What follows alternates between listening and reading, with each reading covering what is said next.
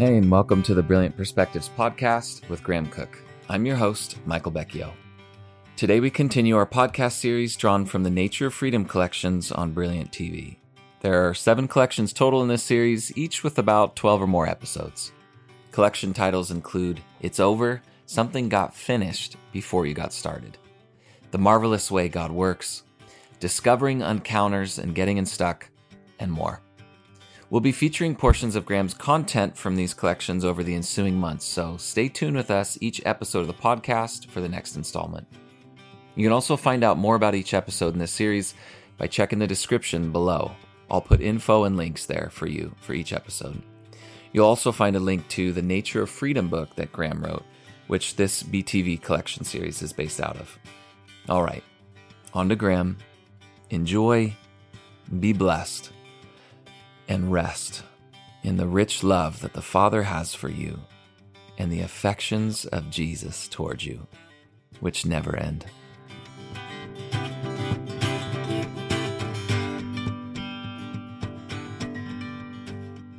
Welcome to our new devotional mentoring series, The Art of Awareness, Tuning In to Your Real Life.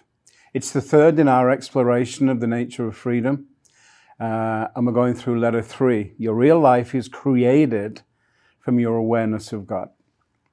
Throughout this series, we've talked about being dead to sin and alive to Christ. Today, I want to talk to you about what it means to be alive to God. First, let me read to you from Colossians chapter 3, verses 1 to 3. It says this: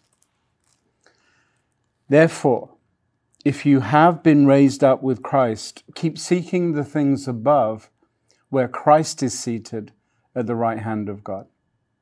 Set your mind on the things above, not on the things that are on the earth. For you have died, and your life is hidden with Christ in God.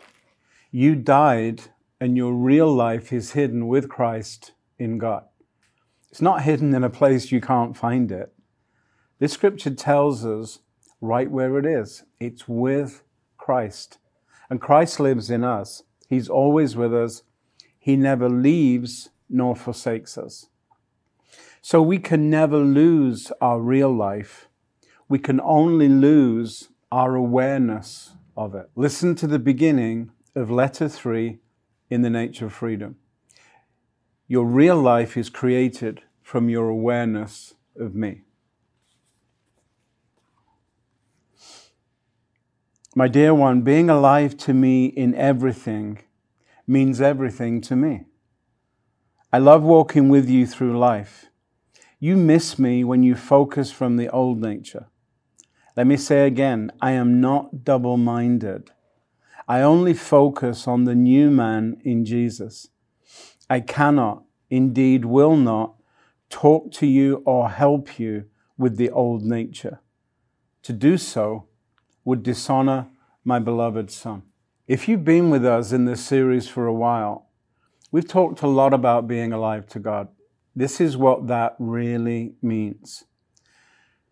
God isn't double-minded about you, and we're learning not to be double-minded about Him.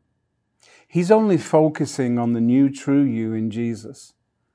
When we join Him in that focus, then we are free to have the same conversation with Him that He is having with us. And we become aware that He is with us. When your primary life is with your circumstances, then you'll end up trying to relate to God through them. So you're asking Him about how He's going to fix you or rescue you. You're having one conversation and God is having a different one with you. Then we think He's not present, which can't be true, because He always promised that He would be with us. There's only one conversation God can have, only one person that's alive to Him, and that's the new true you in Jesus. That's what He is fully focused on. And when we join Him in that focus, we connect. When you have a conversation with another person, it's rude to look around elsewhere, right? When you're living aware of God walking with you, it'll be natural to turn and face Him, to give Him your full attention. You turn your back on your problems and circumstances and turn to face Him instead. That's being alive to Him. So as you move through today and in the days that follow, see Him walking with you. Become more aware of what you focus on in your conversations with God. Are they more about who He is and how He sees you? Or is your focus fractured between your old nature and your new? What are you more alive to? And if you discover it's not God, remember that there isn't any shame or blame in that. It's because God will never do that to you. He's just delighted that you're becoming more aware of who He really is, and knows that when that happens, you'll become increasingly aware of who you really are. So right now, relax. He's got you covered. Being alive to God means that you're accepting that how He sees and thinks about you in the new man in Christ is way more powerful, relevant, and dynamic than how you see yourself outside of Jesus. So go through this lesson again and again until you feel His presence with you in love, joy, and strength. I can't wait to read your comments. Thanks for listening.